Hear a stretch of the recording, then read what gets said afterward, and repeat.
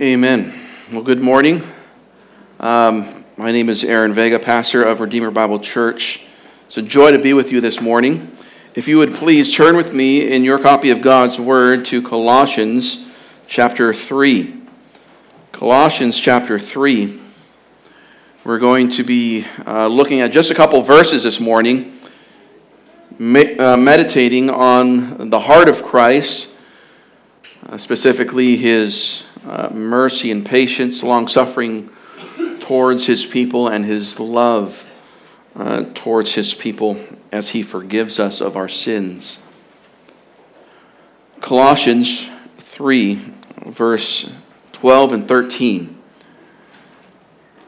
says, "So, as the elect of God, holy and beloved, put on a heart of compassion, kindness, humility, gentleness, and patience, bearing with one another, and graciously forgiving each other, whoever has a complaint against anyone, just as the Lord graciously forgave you, so also should you." The title of this sermon is Putting on the Heart of Christ. Putting on the heart of Christ. I desire this morning, dear saints, that you would imitate Christ in your relationships with one another. That you would imitate Christ in your relationships with one another. This is a message specifically, and a passage specifically to Christians, for Christians, in a local church. And you can apply this to other relationships that you might have in your life, but the primary point of this passage that God has designed is how you treat your fellow brother and sister in Christ. Beginning, of course, in the home and reverberating out from there. Leo Tolstoy, the Russian author who wrote War and Peace way back in 1869, he once said that Christianity, with its doctrine of humility, forgiveness, and love, is incompatible with the state, with its haughtiness, violence, punishment, and wars. He had some insight there. Our government and the governments of this world, because they are filled with sinners who reject God, are normally characterized by pride, violence, punishment, and war. Don't we see that in the headlines today? The church is called to be a stark contrast to these things. We are called towards love, patience, forgiveness. You see, true love, and genuine forgiveness are distinctly Christian qualities. This is because true love and genuine forgiveness find their source in the one true God and his Son, Jesus Christ. So, Christian, you are called in your life to imitate Christ in this new life he has granted you. To imitate Christ in your relationships with one another. And in that, Christ calls us to two things this morning: to choose to love and to imitate forgiveness. That is, to choose to love one another and to imitate his forgiveness towards one another. First of all, we see that we are called here in this passage to choose to love. Verse 12, again, just to remind us, says, "So as the elect of God, holy and beloved, put on a heart of compassion, kindness, humility, gentleness, and patience." So the context of this is that in the previous verses 5 through 11, we have been given a number of sinful attitudes and actions that we must put off. For example, to put off sexual immorality, impurity, passion, evil desire, greed, which is idolatry. To put off, in verse 8, wrath, anger, malice, slander, and abusive speech, and then lying to one another, in verse 9. A couple of lists of things that we are not to do as followers of Jesus Christ. But now we are entering into a new phase of Paul's thought. We are here now told what to put on. So we've been told, don't do these things, put these off, and now put these on. You see, this is important in the Christian life, this model of putting off and putting on. I think often people think of Christianity as this religion where you just put off, where it's a list of things that you shall not do. And that's all religion and Christianity is to some people. But the reality is that Christianity is the passage through death, through the putting off of the old life and the entrance into a new life in Christ, a life of holiness, righteousness, and goodness. In short, as a Christian, we are now free to live the way we were meant to live. So it's not restrictive. The Christian life is not restrictive. As a matter of fact, it is a life of liberation because you are freed now from sin, the power of sin in your life, Christian, and now you're free to just live for God. But this liberated life is not given to all. Because he says, so as the elect of God. Eklektos, the Greek word here for elect, eklektos, means chosen or selected. That is, chosen and selected by God. And this is, of course, talking about those whom God has chosen to receive his salvation that is found in Christ alone. Now, some might not appreciate or be familiar with or even like the doctrine of election. But the doctrine of election is a doctrine that God wants us to know and celebrate. There's much good in this truth, and it is unavoidable in the pages of Scripture. Now, Paul, if you would turn with me to Ephesians 1, because Paul gives us in Ephesians chapter 1 this wonderful model for how to celebrate the doctrine of election. Ephesians 1, verses 3 through 5 says, "Blessed be the God and Father of our Lord Jesus Christ, who has blessed us with every spiritual blessing in the heavenly places in Christ, just as he chose us in him before the foundation of the world, that we would be holy and blameless before him in love, by predestining us to adoption as sons through Jesus Christ to himself, according to the good pleasure of his will." See, Paul here starts off this passage with worship and praise to God. Blessed be the God and Father of our Lord Jesus Christ. Praise, praise, praise the Lord. Bless his name. Bless him. Laud him. Delight in him. Worship him. Why? Because he has blessed us. Make much of him. Shower him with good words, as it were. Shower him with good thoughts. Why? Because he has showered you with good things, blessings. Every spiritual blessing, in fact, in the heavenly places in Christ. Not just some, and not just most blessings, But every blessing that can be given to the believer is given to you, dear saints, in Christ. Isn't that a treasure? One of the chief blessings is found in verse 4, that He chose us.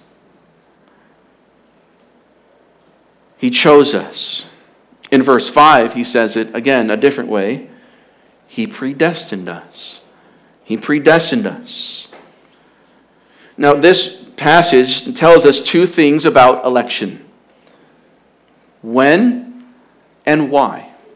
When and why. Verse 4 tells us when. He chose us in Him. When? Well, before the foundation of the world, that we would be holy and blameless before Him.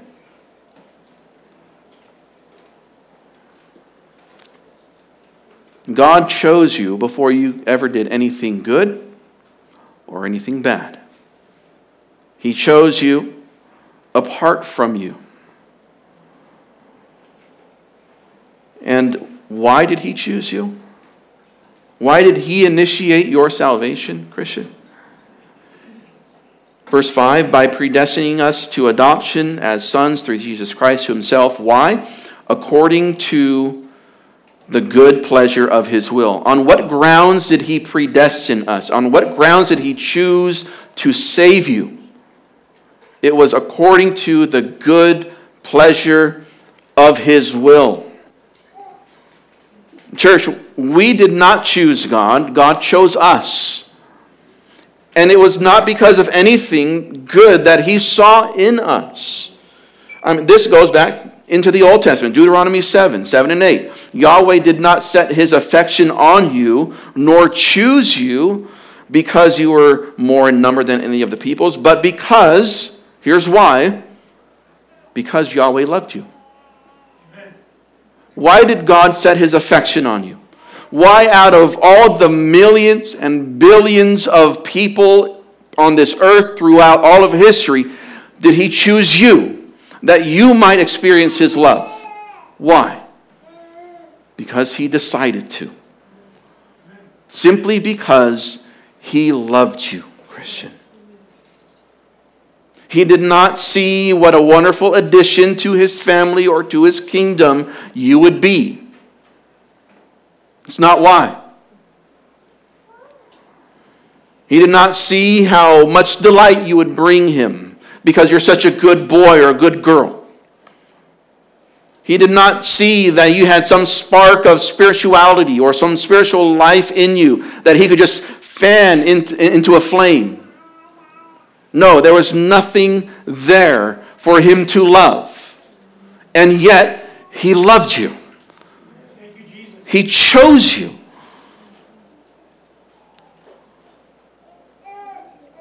It's not because we're great.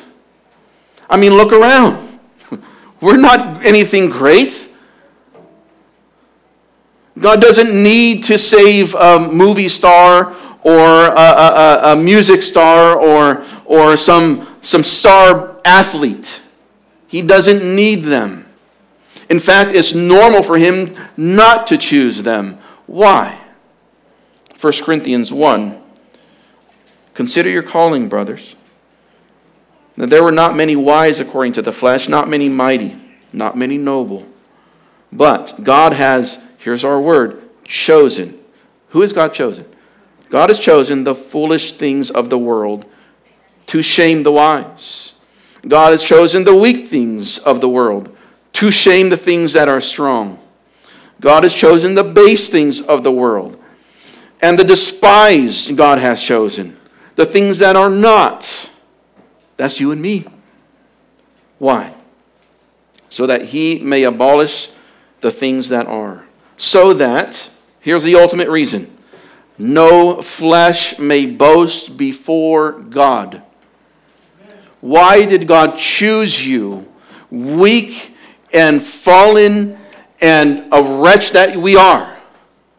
Why did He choose you and not, somebody more useful to Him, like some influencer? Why you? It's so that He'll get the praise. That's why. It's about Him. His gracious election of us was completely sovereign. That means it was unconditional, meaning His election of us was entirely free, unearned, and undeserving. God chose you, Christian, because He loved you. And He loved you because He loved you. And what's striking, back in our passage, Colossians 3, he says, as the elect of God, holy and beloved, from God's perspective, because of His sovereign election of us unto salvation, He sees you and I, dear saint, as holy and beloved. Now, holy means set apart. Of course, it means distinct. It means separated from that which is common. And so our holy standing in the eyes of God is the product of His choosing us. They go hand in hand. After all, He chose us and not others. And He was completely fair and right to do that. Why? Because He didn't have to choose anybody. Actually, if He was being righteous and just in His judgment, He would have chosen nobody. But because of His grace and mercy, He sent Christ so that He could choose you. Now, many are called to repent and believe. All are called to repent and believe in Christ, but only those chosen will come. Many are called, few are chosen. Matthew 22:14. Not only are we holy, set apart, and we can have a whole sermon on that reality, that's how God views you, as holy Christian. You're a saint in His eyes. You don't have to earn sainthood. It's yours. But not only does He see you as holy, He sees you as beloved. Beloved. This is a sweet reminder of God's affection towards us, isn't it? Now, in our equipping hour, our Sunday school hour, last week, I asked the saints there to spend last week studying and just looking up the love of God and meditating on that, because I think we often do not meditate on the love of God. And if we're honest, it shows, right? In the way that we treat others, and in the doubts and the fears that we have of life. So I spent some time this week just meditating on the love of God, and it was a sweet time. A few things for you to benefit. This is, as the beloved of God, that means that God loves you. You are those who are the recipients of the love of God. That's what it means, beloved. Loved of God.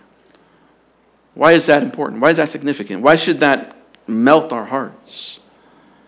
Well, one, because the love of God is eternal and infinite. 1 John 4:7 says, love is from God. So if love is from God, and it also says in 1 John, God is love. So if it is His very nature, if love is in His very nature, then by logical deduction, that love, like Him, is eternal and infinite. There is no temporal time limit to His love, and there is no bottom to His love. There are no fringes to His love, Christian. His love is eternal and infinite. His love is also the love of a friend. John 15:13, greater love has no one than this, that one laid down his life for his friends. Those are the words of Jesus. And then He turns to His disciples and says, you're my friends. Oh, Christian, you are a friend of God. His love is the love of the most loyal friend that you've ever known. His love is also a sacrificial love. 1 John 4:10, He loved us and sent His Son to be the propitiation for our sins. The love of God is sacrificial. That is, it costs Him a lot to love you, Christian. How much did it cost Him? His one and only Son, the priceless one, the firstborn of all creation, His beloved. He gave up, the Father gave up His beloved so that you can be what? His beloved.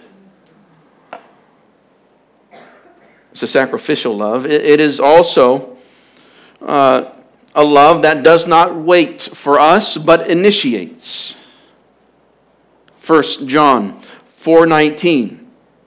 He first loved us, right? The love of God is the kind of love that doesn't sit around and wait for us to clean up our lives or get our acts straight. He just loves you. Now the thing is He'll love you so much that He'll change you. But He doesn't wait for you to change yourself and then He'll love. Because you can't. You can't change yourself. You can put lipstick on a pig, but it's still a pig. You can put good deeds on a sinner, on a rebel, but he's still a sinner and a rebel. God has to change you. And because He loved us first, that's what He does. He comes to you and He changes you. The love of God is also a generous love, Christian. Romans 5:5, the love of God has been poured out within our hearts. The idea here is that it has gushed out from Him, from His very heart into our heart, overflowing, filling every crevice and cavity and every part of our soul. His love is a generous love. He does not hold back.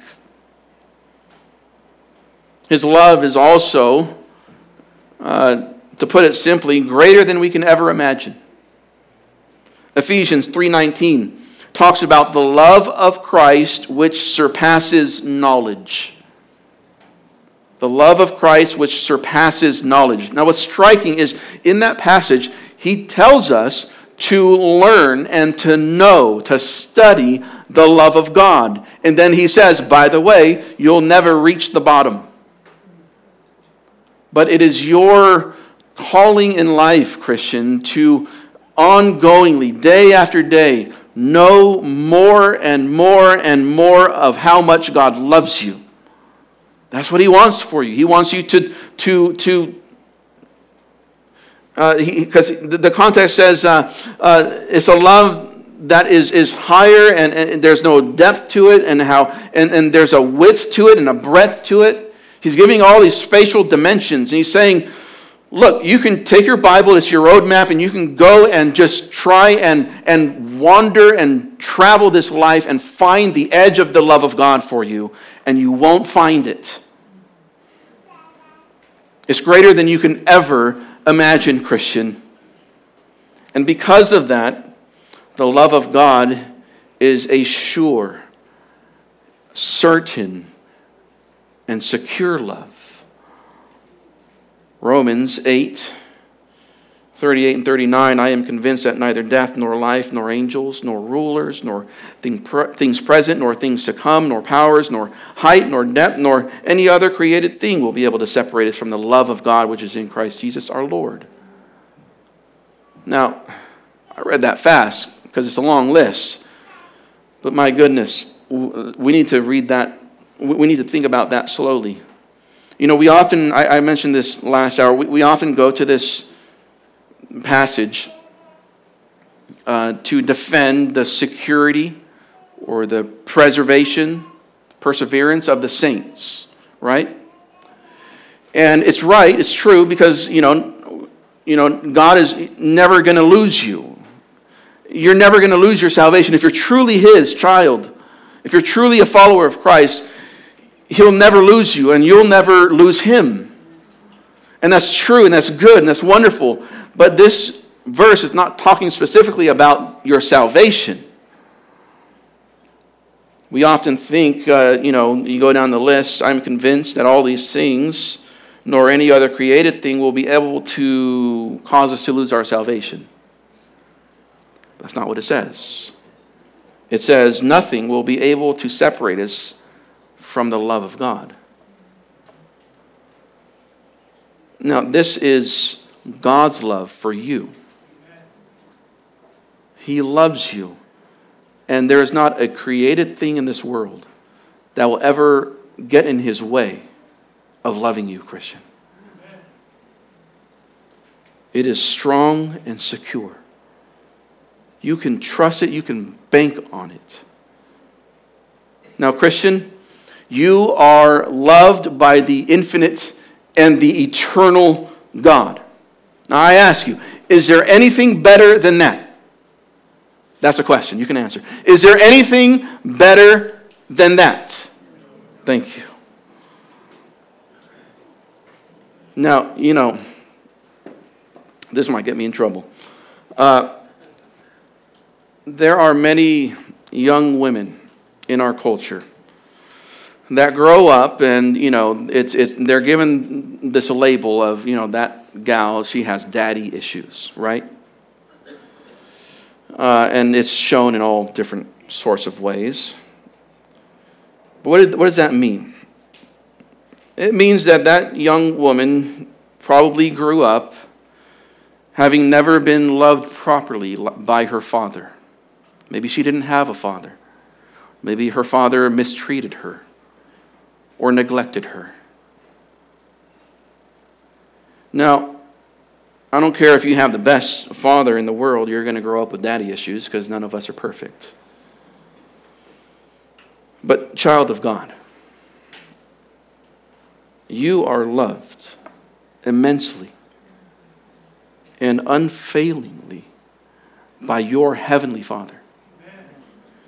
And so, you might grow up with all these daddy issues, but he fills that with his love. So you don't have to go searching for love in all the wrong places, right? You have one who loves you no matter what. And so it's with that in mind that Paul says, therefore, put on a heart of compassion, he says, kindness, humility, gentleness, and patience. As those who are united in Christ, chosen, holy, and beloved, put on those qualities, Christian, which you so joyfully receive from God himself. Compassion, kindness, humility, gentleness, and patience. As God chose to love you, though, you have to choose to do these things. That's why he says, so, as the elect of God, do these things. Why does he say that? Why does he preface it? Don't forget, God chose you. Why does he say that? Right before he's going to turn and say, now you got to love one another. It's because you have to choose to treat people this way, especially your brothers and sisters in Christ. You must choose to love other saints. Now, that does not mean that you get to pick and choose who you will and won't love. That's not what I'm saying. Rather, you are commanded to choose to love every believer, even when they don't deserve it, and even when you don't feel like it.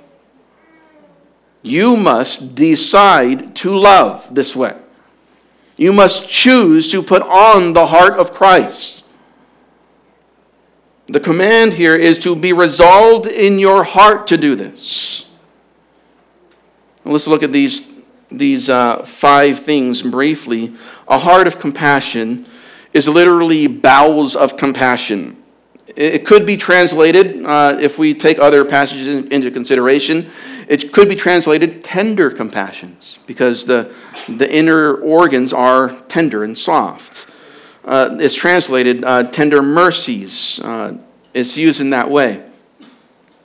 So in the church, when someone is behaving sinfully or foolishly, our hearts should not be filled with anger or annoyance, but compassion. Grieve and have compassion. Grieve in your heart, Christian, that person is not honoring Christ or delighting in him as they could be. It grieves the Holy Spirit, doesn't it? It should grieve us. A heart of compassion. Kindness. That is, make it your disposition to do good to others. Be quick, fast, to be a blessing to someone in the church. Now, this can take many forms. It can be a kind deed. It can be kind, encouraging words. It can just be a smile or a greeting on Sunday morning. You're called to be kind to one another. He says also, put on humility. Humility. That is, have a right estimation of yourself. Now, this is all about self-esteem, right? Now, I'm going to say something. You should have a good self-esteem. What's a good self-esteem, though? It's by esteeming yourself as lower than your brother or your sister in Christ. That is a good and healthy self-esteem. To esteem yourself lower, less significant, as the slave of your brother and sister in Christ. That's a good, healthy self-esteem. A bad self-esteem is pride. It's to think too highly of yourself. Is to think much of yourself. That's what the world calls a good self-esteem. God says that's exactly the opposite of what I want in you. Now, this humility will move you, Christian, to be a blessing to others. It will move you to be a blessing to others, specifically at the expense of yourself, because you're putting yourself below them, right? At the expense of self. That is, at the expense of your own comfort zone. At the expense of your social anxiety. At the expense of your pride, which is really the essence of those two other things. Your comfort zone and your social anxiety, that's selfishness. That's just what it is. Because who are you thinking about mostly in those moments? Self, right? God says, think less about yourself and more about your brother or sister in Christ. Be a blessing to them. Also, gentleness. Now, Jesus used this word for himself when he called himself gentle and lowly. Now, the Christian, to be gentle in this way, must not be harsh, reactionary, or easily frustrated. That's the opposite of gentleness. That is, when those differences between one another come out, be understanding of them. One author describes it this way. Gentleness is not a pointed finger, but open arms. That's gentleness. And lastly, patience.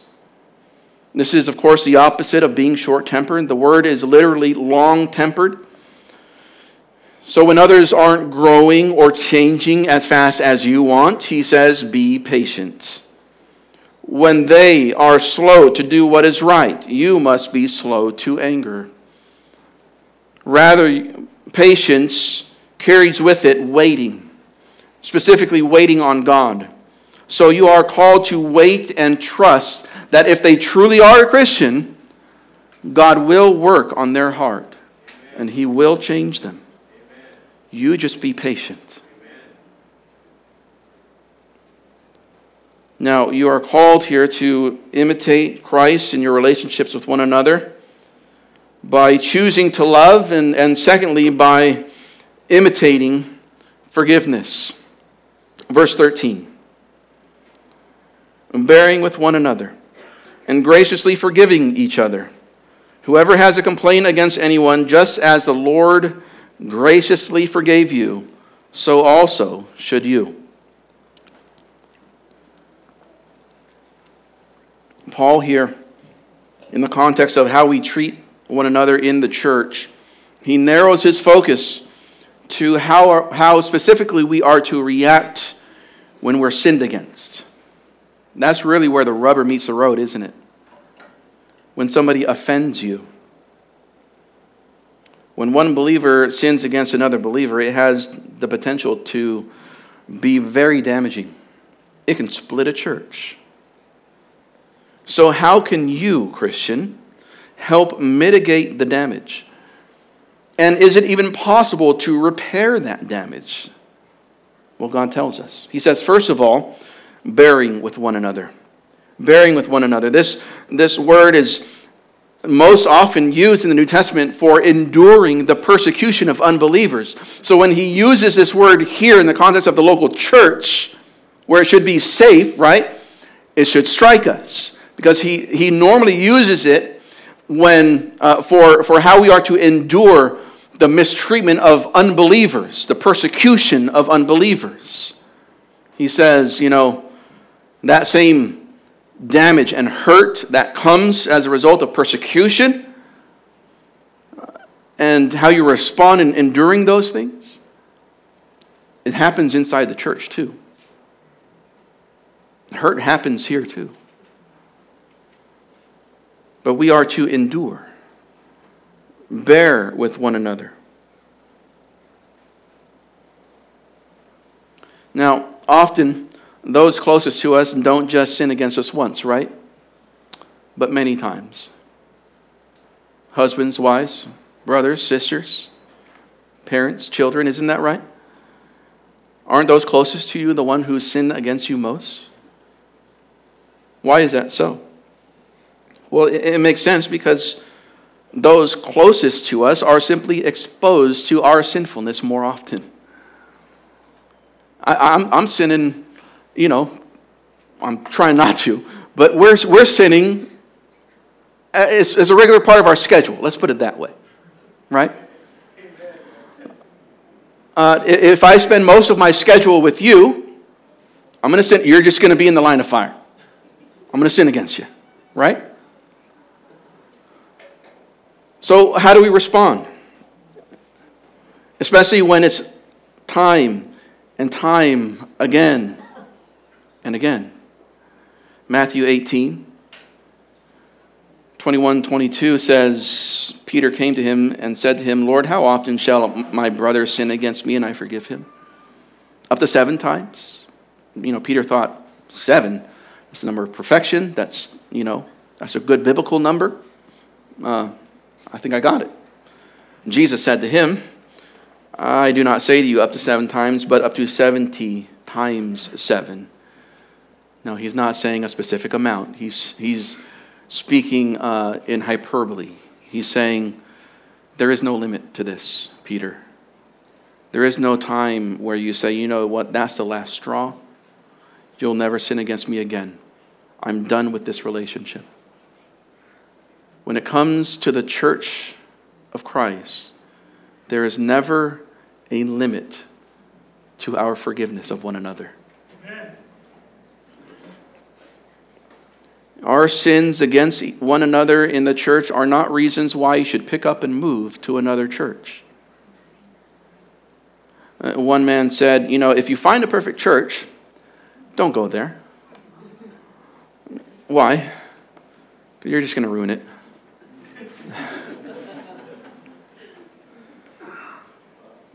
The calling here, Christian, is stay, endure, and work through the damage. How do we do this? Well, it's the next phrase, graciously forgiving one another. Graciously forgiving each other. You know, our flesh cries out at this point, says, you know what, Pastor, that's just too far. I can bear with, I can endure that person, but don't ask me to forgive them. But I say to you, for your good and for God's glory, you must. This is what we must press towards. Forgiveness, reconciliation. Even through the pain and the damage, we must not stop short of forgiveness. Toleration is not a Christian attribute. That's lauded by the world. Right? Isn't it? Just tolerate one another. Don't you hear that? That's not what God says. He says, love one another, bear with one another, and forgive each other. That's what he says. We're to be different from the world, you see. Now, this is not the most common word here used for forgiving in the New Testament. The more common word for forgiveness is aphiemi, that is to release, right? To let go of a debt or the hurt. But this word comes from the word charis, which is grace. That's why it's translated, at least in my translation, graciously forgive. So to graciously forgive is to release someone of a debt that they are unable to pay. So it is to graciously give them kindness. And the grace, of course, has the idea of there's nothing good in them, there's nothing deserving in them. It's undeserved, unwarranted, unmerited. So to graciously forgive is to let go of that debt, especially when they are unable to pay. Whether it's an economic debt, moral debt, or a relational debt. So when someone sins against you, this is to refuse to hold it against them. You see how you have to choose this? You must choose, I refuse to hold this against you. It is to release that offense. That is, it is to not collect on the debt, to not get even, to not pay them back. That's what this means. And he says, when you do this, well, whoever has a complaint against anyone. Now, what's striking about this is it's talking about real sin. This is talking about real sin. Sometimes you just don't like someone, and that's just your sinfulness coming through. You need to ask forgiveness, and you need to repent of that. But we're talking here about a real complaint, he says, an actual blame, a genuine fault of another. So in forgiveness, God is not saying to act like nothing ever happened. That's not biblical forgiveness. There is a real sin, and we must acknowledge it. We must bring it into the light if there is ever going to be this ability to deal with it properly. So this means that when someone sins against you, don't go and tell the pastor. You deal with it. Yeah, that's right. You must go to them and tell them that they sinned against you. And show them a verse that says that was a sin. Right? You got to be biblical. And when they ask you for forgiveness, and that's assuming, of course, that they do, and we should be ready to respond that way if somebody confronts us, to be humble and ready to ask for forgiveness. When they do ask for forgiveness, you must graciously forgive them. Now, how do we do this? Well, he says we are to follow the example that Christ has modeled for us. He says, just as the Lord graciously forgave you, so also should you. So briefly here, we want to think about how Christ has forgiven you of all of our sins and how he still does this today. And I think this would be a great segue, if you would, into us taking the Lord's Supper, don't you? The forgiveness of God, Christian, is a majestic thing. God's forgiveness does not wait for us to clean up our act, but comes to us first. Colossians 2:13. Colossians 2:13. And you, being dead in your transgressions and the uncircumcision of the flesh, he made you alive with him, having graciously forgiven us all our transactions. When did he forgive you? Was it when you cleaned up your act? Or when you started attending church and you earned his favor? No. It was when you were dead in your transgressions and the uncircumcision of your flesh. When you were an unbeliever, he gave you a new heart.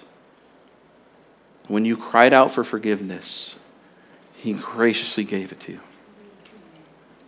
Now, God's forgiveness is majestic also in that it flows freely and quickly because it comes from its very nature. Psalm 86:5 says, "For you, Lord, are good and by nature forgiving." It is God's nature to forgive. Now, some people will take that verse and say, well, that's just what he does. He forgives, so I don't have to worry about this until I'm dead or until I'm dying. No, that's not the right response. The right response that God calls for is for you to cry out for his forgiveness today. Dear sinner, do not waste another moment of your life. Cry out to God today, pleading for him to forgive you of all of your sins, repenting from your life of rebellion and sin against him. And he says it will flow from his very heart. Amen. He doesn't have to work it up. He doesn't have to get in the mood. It just comes from him. And when God forgives, his forgiveness is majestic in that he does not first need to get even, nor does he demand us to make things right. Because Hebrews 10:18 says, where there is forgiveness, there is no longer any offering for sin. So when God forgives, it's done. There's no more payment for that sin anymore. It's gone. That's forgiveness. It's not calling it back into account and say, okay, now it's time to get even. Now, I kept this in the file, kept this in the archive. Now it's perfect time. I can just cash this vengeance in today. God doesn't do that. And lastly, when God forgives, it is a promise to not hold those past sins against us. Praise God. Jeremiah 31:34, I will forgive their iniquity, and their sin I will remember no more. No, God doesn't get amnesia. He's all-knowing. He's just stooping in his language to our level. He's saying it's like I've forgotten it, though I know all things. Right? If he forgot our sins, if he actually couldn't remember our sins, he wouldn't be gone. So it's not that he can't remember them, but it is in our relationship, I'm not going to bring it back up. I'm not going to pull out those old skeletons out of the closet, and I'm not going to bring it up and use it to manipulate you.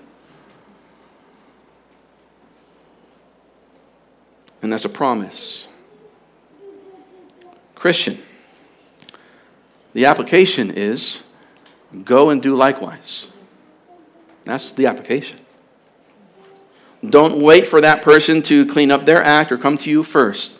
You pursue forgiveness. And let that forgiveness flow freely and quickly from your heart as you commune closely with Christ. And let your forgiveness towards one another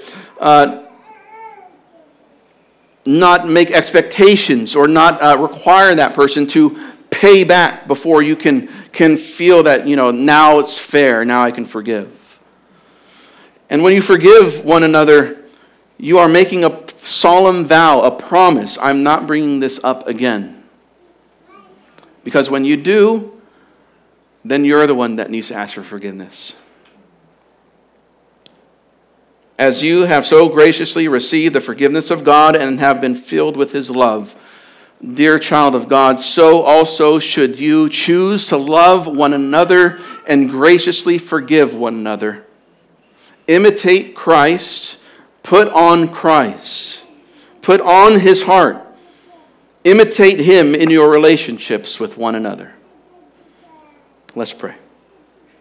Heavenly Father, we come to you and we ask that you would soften our hearts, especially towards one another, Lord. Give us a fond affection for our dear brothers and sisters. Help us to act on those things. Break us out of our comfort zone and our selfishness, Lord. Help us to make new friendships, new relationships. May we be known as the friend of sinners, the friend of many, as Christ is. And Lord, when those times come that test our relationships, when sins are committed, may we bear with one another and graciously forgive each other, just as you have done with us, Lord. Oh Lord, keep us close to the cross. Saturate our minds and our hearts with the truths of your love and forgiveness and grace, so that when that time comes, and it will come, when we need to forgive, that we'll be ready. I pray, Lord, that you would be exalted through this. This is all for your name's sake, Lord Jesus. If we can't do this, we can't bring you glory. So, Lord, do this in our midst. We pray in Christ's name. Amen. Amen.